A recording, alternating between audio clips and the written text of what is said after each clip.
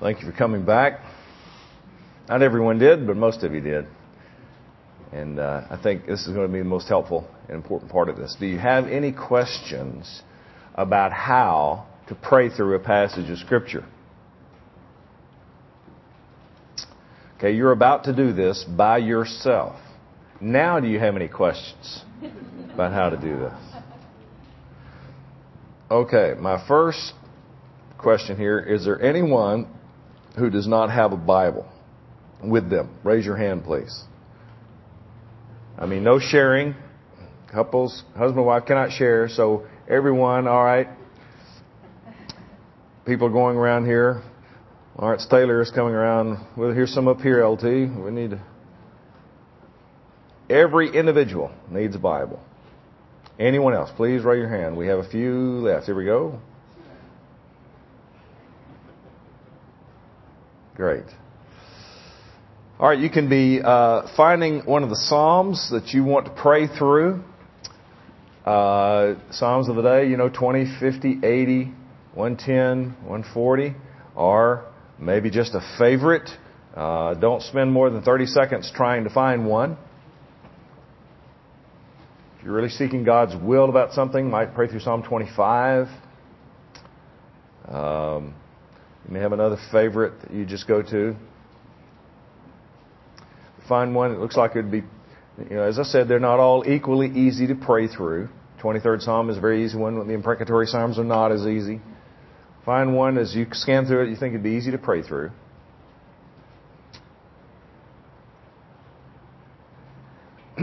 And when we start, I will give you the freedom, if you want to spread out. There's lots of room, to come up here, go behind the barrier there, somewhere else. Maybe even if there's another room in the building you get to quickly that over here people are cleaning up and so forth, but if there's a room you can get to, you can have a little more isolation if you want to go outside. But be able to get immediately into prayer. Don't wander around looking for a place. Most of you would choose to sit right where you are, and that's fine. I've done this with 1,000 people sitting side by side in the same room, and it works fine. Everyone's quiet. Everyone's concentrating. So when I say go, if you need to spread out, do that. But I'm going to ask two things. Number one, there'll be no talking or no whispering to one another as we're moving around or getting started, so we can immediately get focused and get into prayer. And that's the second thing. Get into prayer then as quickly as possible. If you do move around into another place, let me ask you to be back in your seat in 10 minutes from right now. 10 minutes from right now. So any question? Okay. Ready? Break.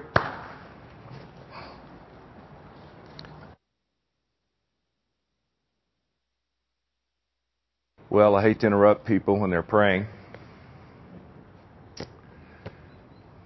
How'd it go?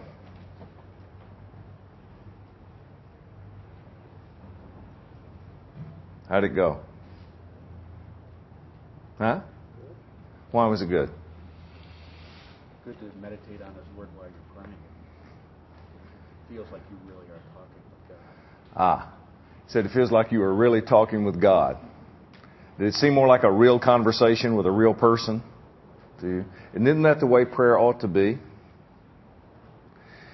This helps make it a real conversation with a real person. But we're not imagining voices. We're not imagining God saying things to us.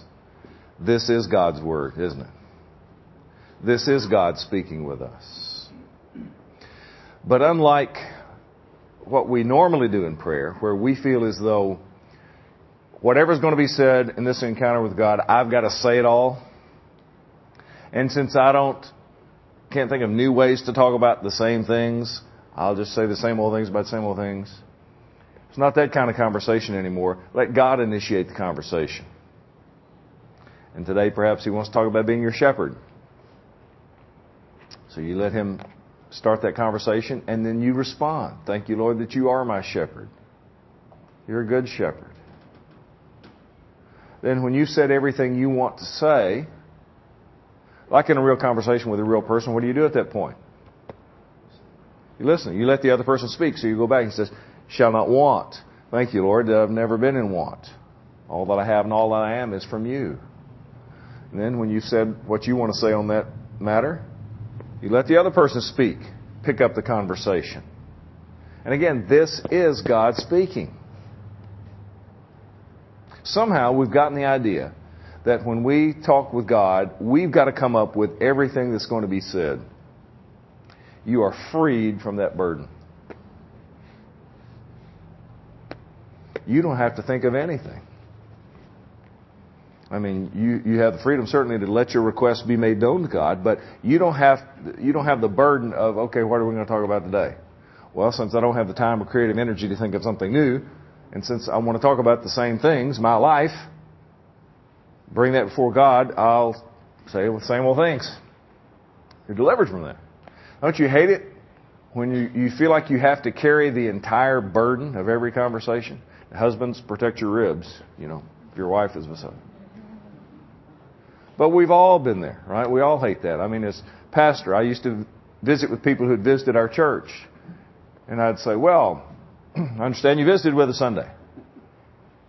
Yeah? Well, good. Glad you were with us. Hope you enjoyed being with us. Yeah. Well, good. Like to answer any questions you have about the church? Anything I can tell you at all? No. It's like, come on, man, help me out. Carry part of this conversation. Somehow we've gotten into our heads that's the way it is when we talk with God. Anything's going to be said, we've got to say it. God is just sitting there, like this. And we've got to come up with a whole conversation. You're delivered from that. Isn't that good news? Furthermore, you don't have to come up with anything. Let God initiate the conversation. Respond to what He initiates. When you've said everything you want to say, relax. Let Him carry the conversation. Let Him take it where He wants to go with that next. I don't know who would be the one person in all the world, if you could have a dream conversation, so to speak. If you could have 1 hour to talk with anyone in the world, ask any questions you want, have any kind of conversation. I don't know who that'd be, but just in your mind, imagine who that would be. And what if I said, guess what? Great news. Tomorrow morning, you get to have 1 hour conversation with this person. Well, tonight you can hardly sleep because of anticipation. And tomorrow, it is everything you imagined it would be. And I said, guess what? Good news. You get to have another conversation with that person on Monday. Now, the only caveat is both of you have to say exactly the same things you said on Sunday. Well, okay. I mean, you might pick up a few things on Monday that, you just didn't register with you on Sunday, but you'd enjoy it, you'd look forward to it. But what if you had to have that same conversation every day for the rest of your natural life? How long would it be before you'd rather die than have that conversation again? Whereas tonight you could hardly sleep with anticipation. It can be that way even in talking with God. You can be talking to the most fascinating person in the universe about the most important things in your life and be bored to death. Because you don't love God? No. Because you don't care about what you're praying about? No. It's not you, it's your method. If you say the same old things about the same old things, you're going to be bored to death even talking to God about your own life. But the problem is not you. It's your method. But you don't have to find the solution. God has already done that. Just let Him initiate the conversation and you simply respond. Isn't that easy? Anybody can do that.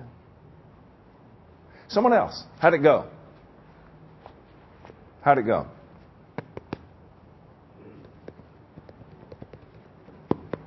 Come on, I know it's after lunch, but somebody, yeah. The pressure was off. The pressure was off. You didn't have to try and think about what to say next. It just kind of flowed. Okay, you didn't have to think about what to say next. It just kind of flowed. Good. Someone else, how'd it go? Yes. Very good. The Bible says we must pray. 1 John 5, we must pray in accordance with His will or He will not hear us. Is there any better way to know that you're praying the will of God than to pray the Word of God? Now, that doesn't mean we can't misinterpret or misapply the Word of God in praying, but nevertheless, do you have any greater assurance you're praying the will of God than to pray the Word of God? All right, someone else. How'd it go? Yes. I'm sorry? All right, he said it's kind of upsetting when you said the time's up. You actually had about 11 minutes. Compare that to what we said earlier today. Every church in 5 minutes, 7 minutes a day. 11 minutes. And you could have kept going, couldn't you? You just keep turning the page if necessary. And think about it. This is right after lunch in a warm room. And you could have kept praying. And it was so simple, wasn't it? You won't need notes to remember how to do this again, will you? It's like riding a bicycle. You'll never forget how to do that. Someone else, how'd it go? Yeah. Now he said the passage spoke right to the situation he's in right now. I bet there are many of you here who could testify to that. And that's why if you'll quickly scan 5 Psalms and then find the one that seems to do that, just appeals to you that day, just seems somehow to speak to the situation, or for whatever reason you're drawn to that one. It's uncanny how something in that psalm will put into expression something that's in your heart. Because we said the entire range of human emotions is reflected in the Psalms. Someone else? Yes? It drew up more thankfulness than I normally would have in prayer. Okay, she said... Where I was, it caused me to think in totally different ways than normal. All right, she said it caused her to be more thankful than she normally is and to pray in ways and directions she didn't normally go. Let me ask you, don't fear raising your hands, I'm not going to call on you, but how many of you found yourself praying about things you normally would not think to pray about? Can I see your hands? Seems to be just about everybody. Yeah, you pray through a passage of Scripture, you'll find yourself praying about things you normally would never think to pray about. I mean, if you had a prayer list as big as the Omaha phone directory, you wouldn't think to put that in there. Because, God's mind, God's Word is so much broader than our own perspective on things. Now, let me just parenthetically put in here about prayer lists. I've done it both ways, use a prayer list, not use a prayer list.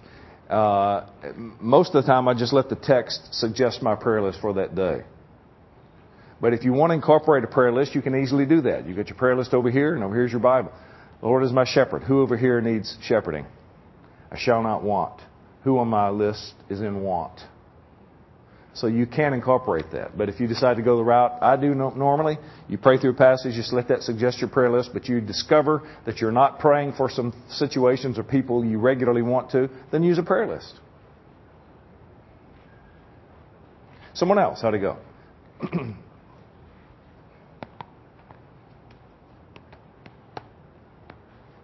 Someone else, how'd it go?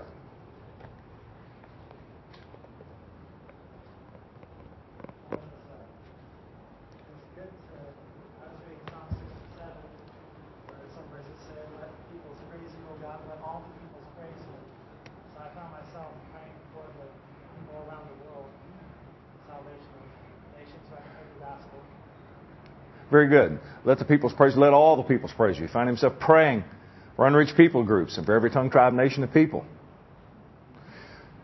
So you may find yourself praying like that, things you normally wouldn't think to pray for. Let me ask you to raise your hands on this, though. How many of you find yourself praying about the things also that you normally do want to pray for regularly? Let me see your hands.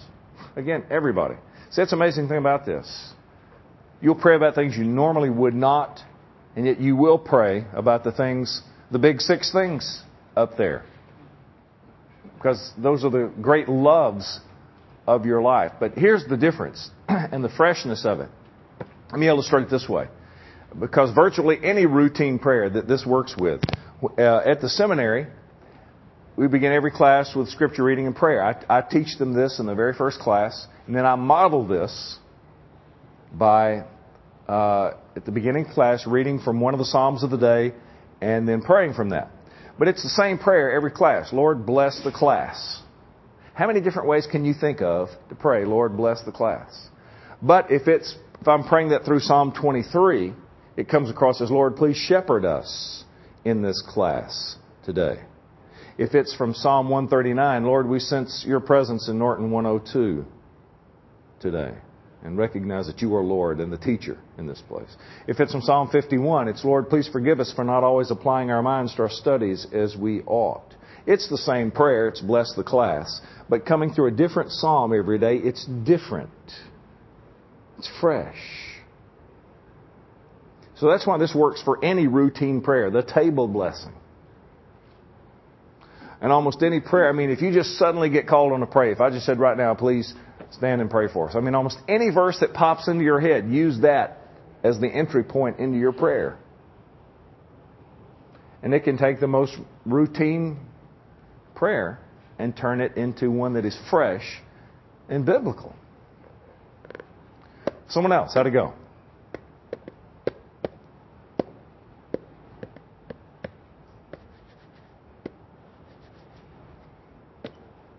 Probably more God-centered than it would have been otherwise. Yeah, how many of you found it that way? He said more God-centered than usual. Find it that way?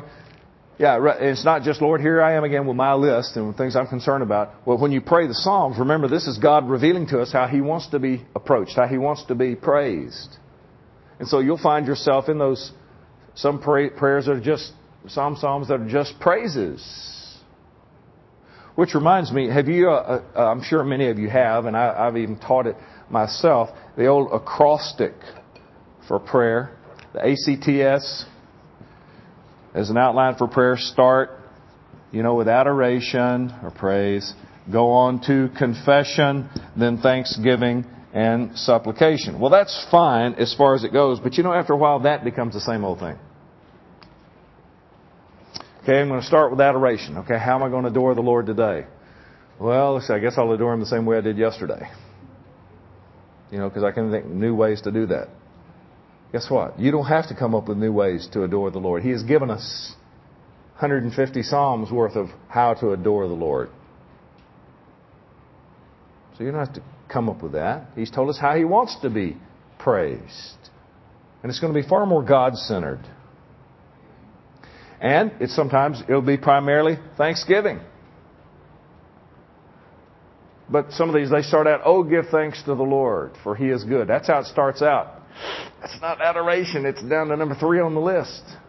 Can you start with number 3 on the list? Is that okay? How do we know it's okay? God wrote it. He can mess up the list if He wants, right? And I think most of the time you'll find all of those elements when you pray through a psalm. They'll all be there in most cases. Anyone else? Yes. I'm sorry? It's more difficult to get distracted, he said. Because you've got something to go back to. When you've said all that you want to say in response to a text and your mind begins to wander, now you've got something to come back to, the very next verse. Whereas before, even in 5 minutes or 7 minutes, you suddenly go, oh, where was I? I hadn't been thinking about God for the last several minutes. Now where was I? We come back to that mental script in our head and pick it up and start going through that mental script again, but our mind quickly wanders away because it's so routine. We've said it so many times, you can almost be praying without even thinking. And we know that's not right, but we don't know what else to do. Anyone else? Yeah. It forces you to meditate on His Word. Yeah, you remember when we went through the first hour, I said this is a method of meditation. One of the reasons I love praying through Scripture is it's not only a method of prayer, but a method of meditation on Scripture, because you're looking at it, thinking about it, praying about it, look at it again and pray some more. Normally when I do this material, the order is reversed. I normally spend maybe a couple hours Friday night on praying through Scripture, which I've instead have had a couple of hours this afternoon. And then Saturday morning it's like 4 hours on praying through Scripture. Meditation on Scripture. And when we get to that method of meditation being praying through Scripture, here's the way I usually illustrate that. By then it's around 11 o'clock or so on a Saturday morning. And I'll say, how many of you can remember one of the verses that you prayed through last night? In fact, let me ask you that right now. You don't have to even remember and say, what psalm was it? You don't have to know that. You just know you could tell me a verse or part of a verse that you prayed through. I'm not going to call on you, so don't worry. Let me see your hands. If you could right now say, one of those verses was, the Lord is my shepherd, or something like that. Let me see your hand. Okay, it's virtually everybody. Virtually everybody. Let me just call on volunteers now. You don't have to tell me anything else, but just call out the phrase or the word. The Lord is my shepherd. Something like that. Do that. Just a few of you. All right, children should be like olive plants. Somebody else. Come on. I will extol you, O Lord. Someone else. Teach me your path. Someone else. I waited patiently for the Lord. Someone else. You don't have to get it perfectly. We're perfect.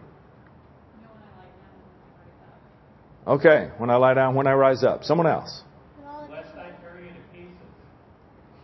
Yeah, tear you to pieces. And yours? I'm sorry? Let all the nations praise Him. Let all the nations praise Him. Very good. He mentioned his over here. Similar one. Someone else. Come on. Lord is my stronghold. Do not give the wicked the desires of their heart. Good, Joe. He's Joe. The Lord has sworn and will not change His mind. The Lord has sworn and will not change His mind. Now, did you guys try to memorize that? Did you try to memorize that? But you did. And I will do that 11 o'clock on Saturday morning. People will still have it from the night before.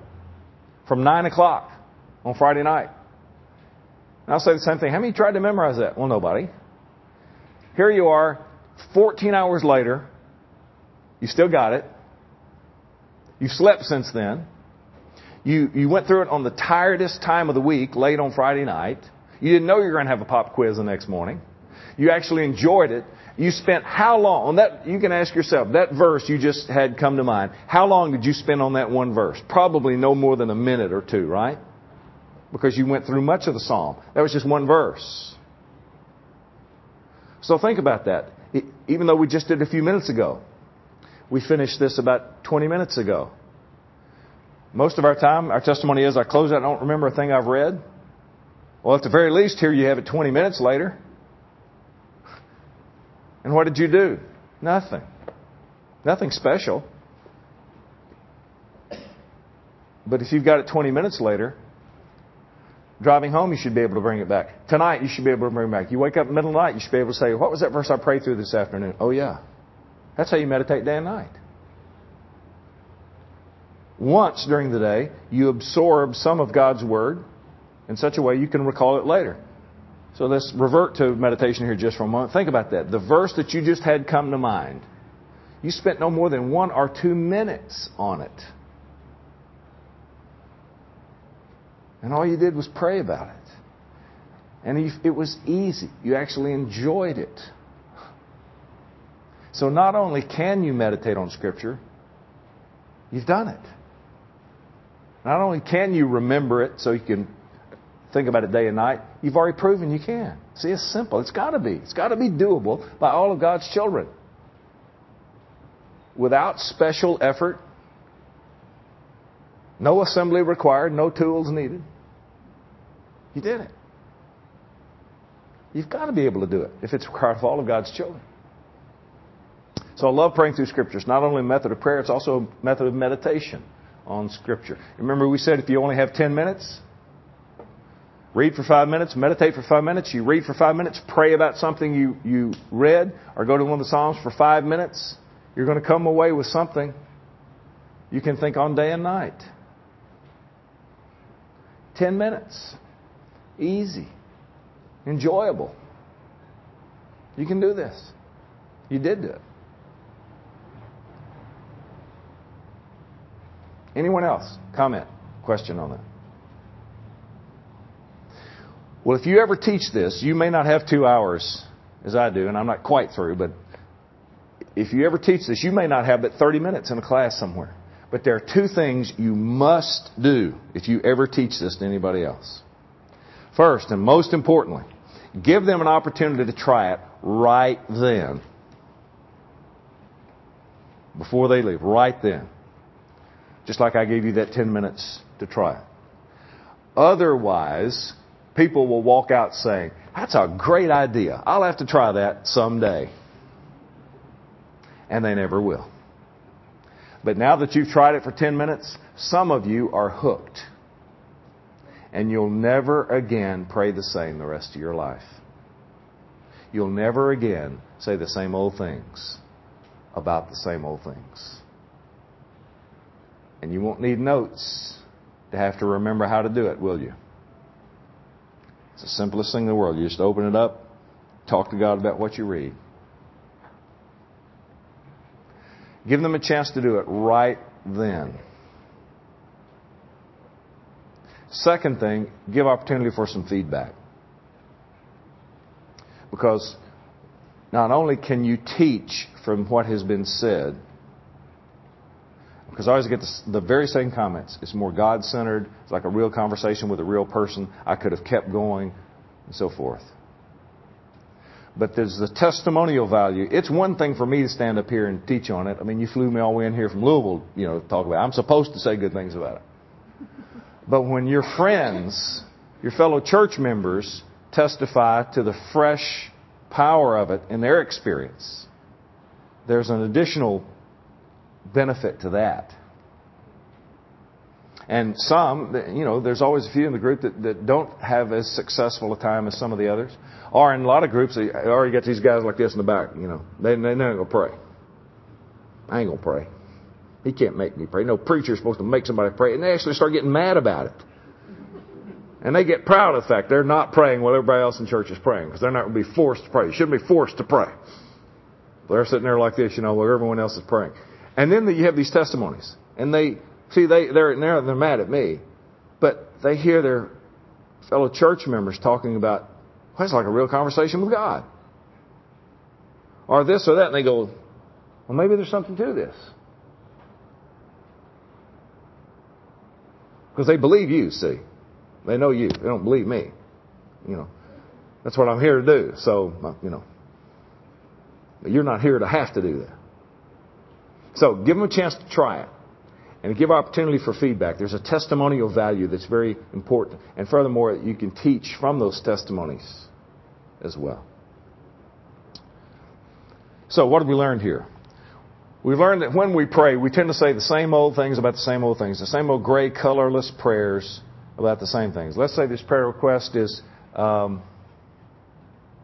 your children, your grandchildren, your work, whatever you want that to be. And I think we're getting that up here momentarily. There we go. So we usually come at it saying the same old things about the same old things. But now we've learned we can come at the same prayer request instead of the same old ways. We can come at it brand new ways. If you pray for your children with the 23rd Psalm, there's something about saying, Lord, please shepherd my children, that enlivens the prayer. Simply using not only fresh language, though that alone would be enough, but using biblical language. Something about asking God to shepherd your children just energizes that prayer in fresh, imaginative ways. So it's the same prayer. It's still the same things. So it's not praying about the same things that's the problem. It's saying the same old things. To pray the same things, but through fresh filters, makes a big difference. And tomorrow you pray for your children, pray that they will manifest 1 Corinthians 13 kind of love. The next day you might pray your children would become meditators on the Word of God. Isn't that a wonderful thing to pray for your children? But would you ever pray that if you didn't pray through Psalm 1? Next day you may pray they'll manifest the fruit of the Spirit. Next day you may pray they would sense the presence of God wherever they go that day. It's the same prayer, bless my children, but it's different every day. And the freshness of that enlivens your prayer. But you have the confidence that not only are you just praying differently than you've ever prayed in your life, but you're praying the very words of God. Words that have a supernatural quality to them. Now, you have a handout, I think, on the very top of your handouts about praying through Scripture with a group. I'm just going to spend a moment on this. Most important thing to know here is, don't ever try this with a group unless everyone in the group has tried this individually. If I tried to get us to pray through Scripture as a group 45 minutes ago, it would have been a disaster. Group prayer is always more difficult than individual prayer in most cases. So don't dare try to get people to pray through Scripture in a group until you know they're confident that they can do it individually. They know what you're talking about. They've had some experience. Now, this group maybe anything from a large, church-wide prayer meeting or small group, even a family. If I had the time, I'd love to talk about it. That's a great burden of mine right now is family worship. The most recent book I've written is a little 64-page thing on family worship.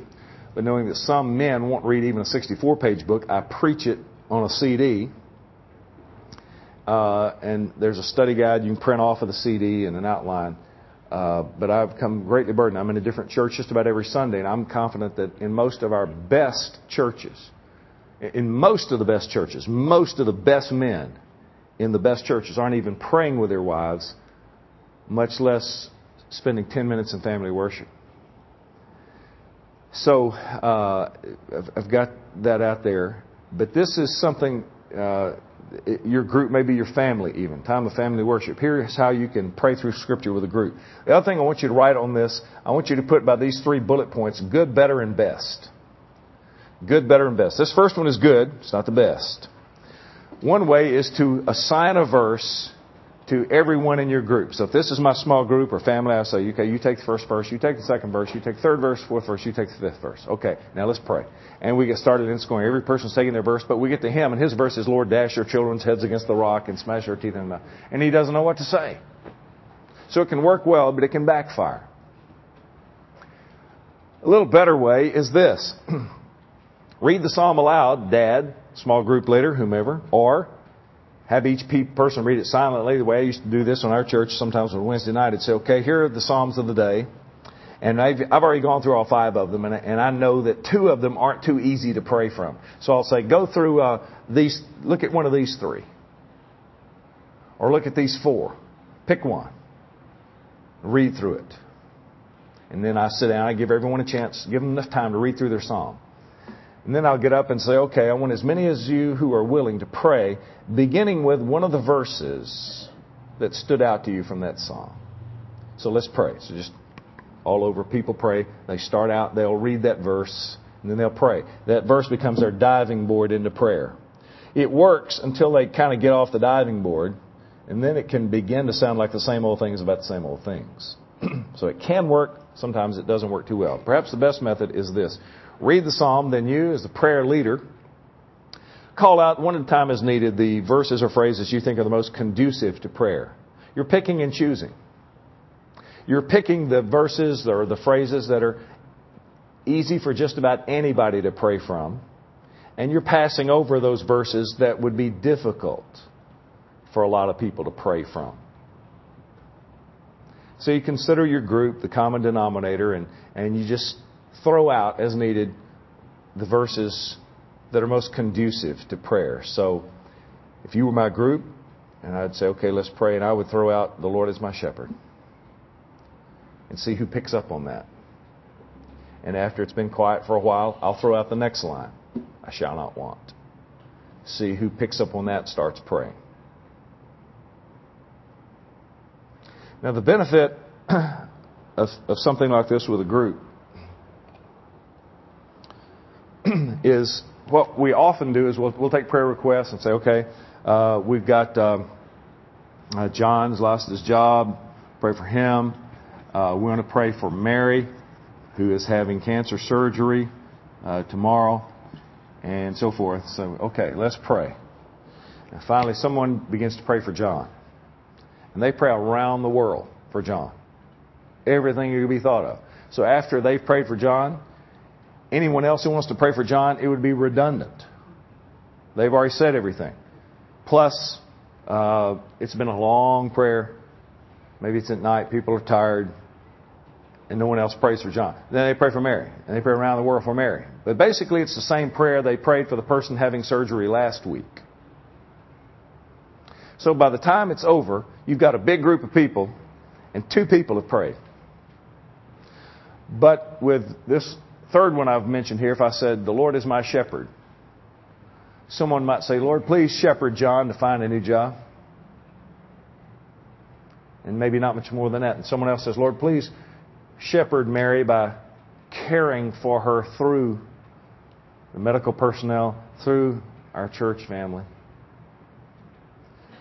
And then when it's quiet, I throw out, I shall not want. Someone says, Lord, John is going to be in want if he doesn't have a job. You've told him it's his job to provide for his family, but Lord, you must provide the job or he'll be in want. Someone else prays, Lord, Mary doesn't have insurance and she's going to be in want without your provision. And you just continue like that with the result that you may have several people pray. The prayers are shorter and to the point, so people are a little more alert. They're more biblically to the point, and you got a lot more people pray than just a couple of them. So a few brief insights about praying through Scripture with a group. I have my students read the life of George Mueller. Many would consider him the greatest man of prayer and faith since the days of the New Testament. He lived almost all of the 1800s in Bristol, England. He had 4 large influential ministries, but he's best known for his orphanages. In a time in Dickensian England where he would have, the orphans would have been street urchins, he would take them in, feed them, clothe them, house them, educate them, never making his needs known to anyone except to God in prayer and by implication to others when he would put out an annual report at the end of the year showing how God had provided and the great stories of how the money had been used. So they knew by implication he would take money and that they always had needs, but he didn't advertise those. George Mueller had over 50,000 specific recorded answers to prayer in his journals. 30,000 of which he said were answered the same day or the same hour that he prayed them. Yeah, that's 1,000 a year. That's like 3 a day for 30 years. And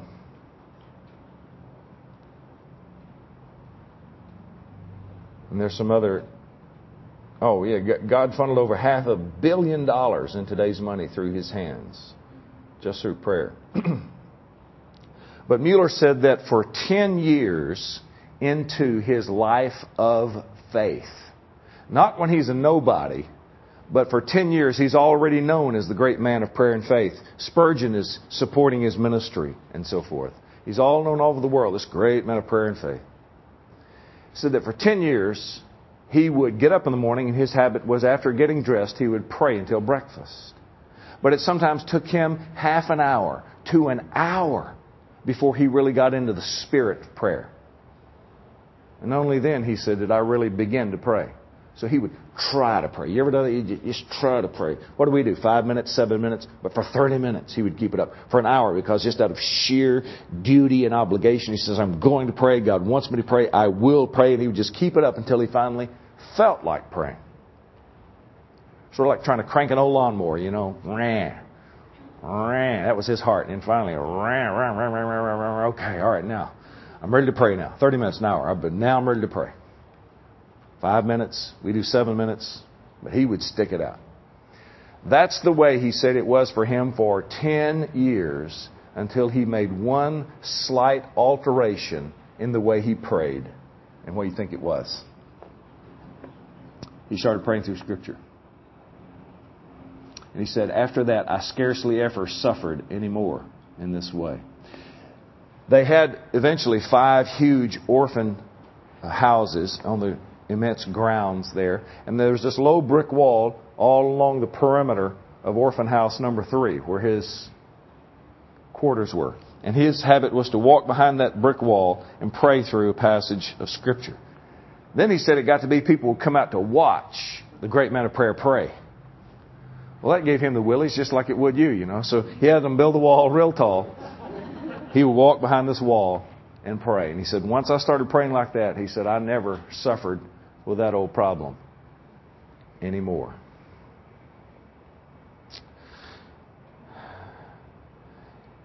You wake up in the morning, you don't feel like praying. Well, if George Mueller didn't feel like praying, don't be surprised if you don't. Okay? Cheer up. You're normal. Spurgeon, that great British Baptist preacher of the same time frame, said somewhere, we ought to pray when we feel like it. Well, I argued at the beginning, we don't pray because we don't feel like it. Spurgeon said we ought to pray when we feel like it because it would be terrible to miss such an opportunity. But he went on to say, and we should pray when we don't feel like it because it would be terrible to remain in such a condition. Why can't I think of things like that? Spurgeon was genius. Well, we don't feel like praying. You get up at 6:30, you go to pray. You don't feel like praying. You know why? You're sleepy. You haven't been thinking about God and the things of God for the last 6 or 7 hours. You've been dead to the world. We don't wake up with our hearts just instantly hot for God and the things of God. George Mueller didn't feel that way. Don't be surprised if you don't. The good news is we're not subject to those feelings. Again, God said to Jeremiah, "Is not my word like a hammer and a fire?"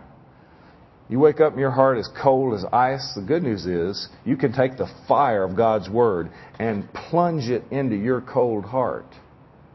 So that by 6:32, just like by 1:25 today, you feel like praying.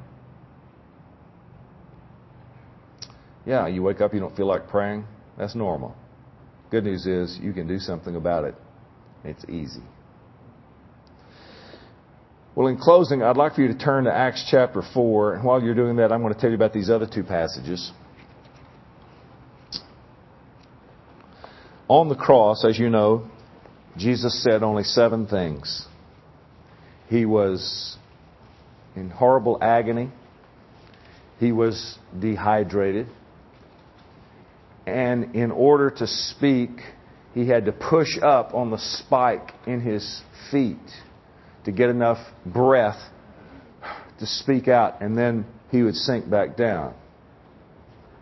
So when you add it all up, that just nearly dying before he was put on the cross, the dehydration after that, the sheer pain of having to push up to get enough breath, made his statements very short. Of course, as you know, they often died by asphyxiation on the cross. If they didn't die by a certain time, they'd go break their legs like they did the thieves on either side of Jesus. So they couldn't push up and breathe. But Jesus would push up, speak very briefly, but the longest thing he said was, my God, why have you forsaken me?" Which is the first verse of Psalm 22. Which is prophetic about what? The crucifixion.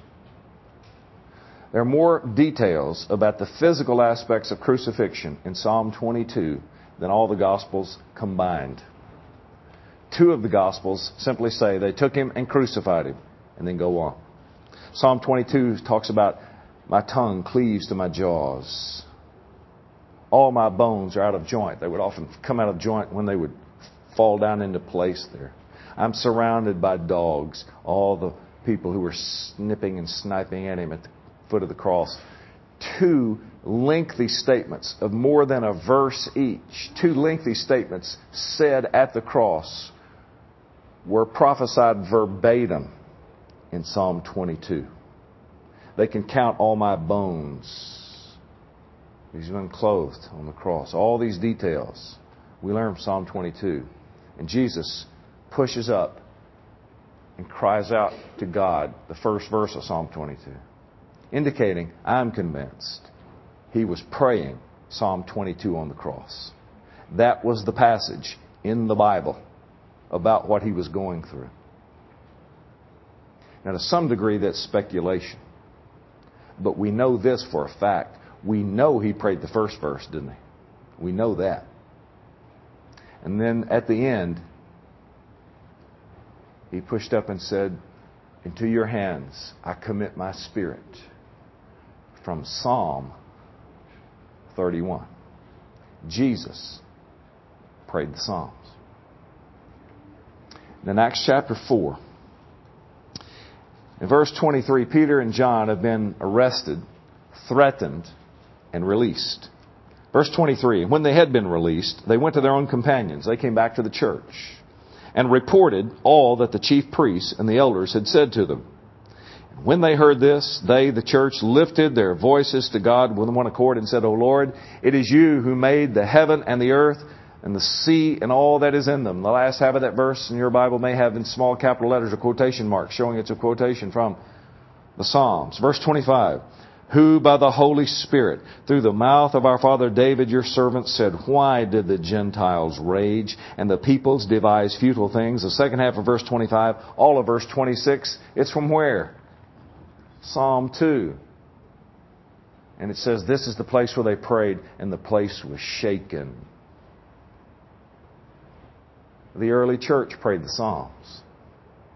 Jesus prayed the Psalms. Go thou and do likewise. Let's pray now. As the psalmist said, O you who hear prayer, to you all men come. We thank you, Father, that you do hear prayer. We're not just talking to the ceiling. And we are among those who come to you and say, Lord, like the disciples, teach us to pray. Teach us to pray as Jesus prayed. Teach us to pray as the early church prayed, as George Mueller prayed. Teach us to pray, oh God. I ask that you would cause this church to go forward on its knees, oh Lord.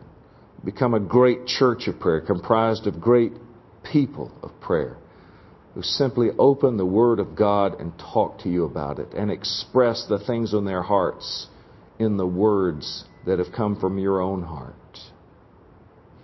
Let there be much lasting fruit from this. I ask this, Lord, in Jesus' name and for your glory. Amen.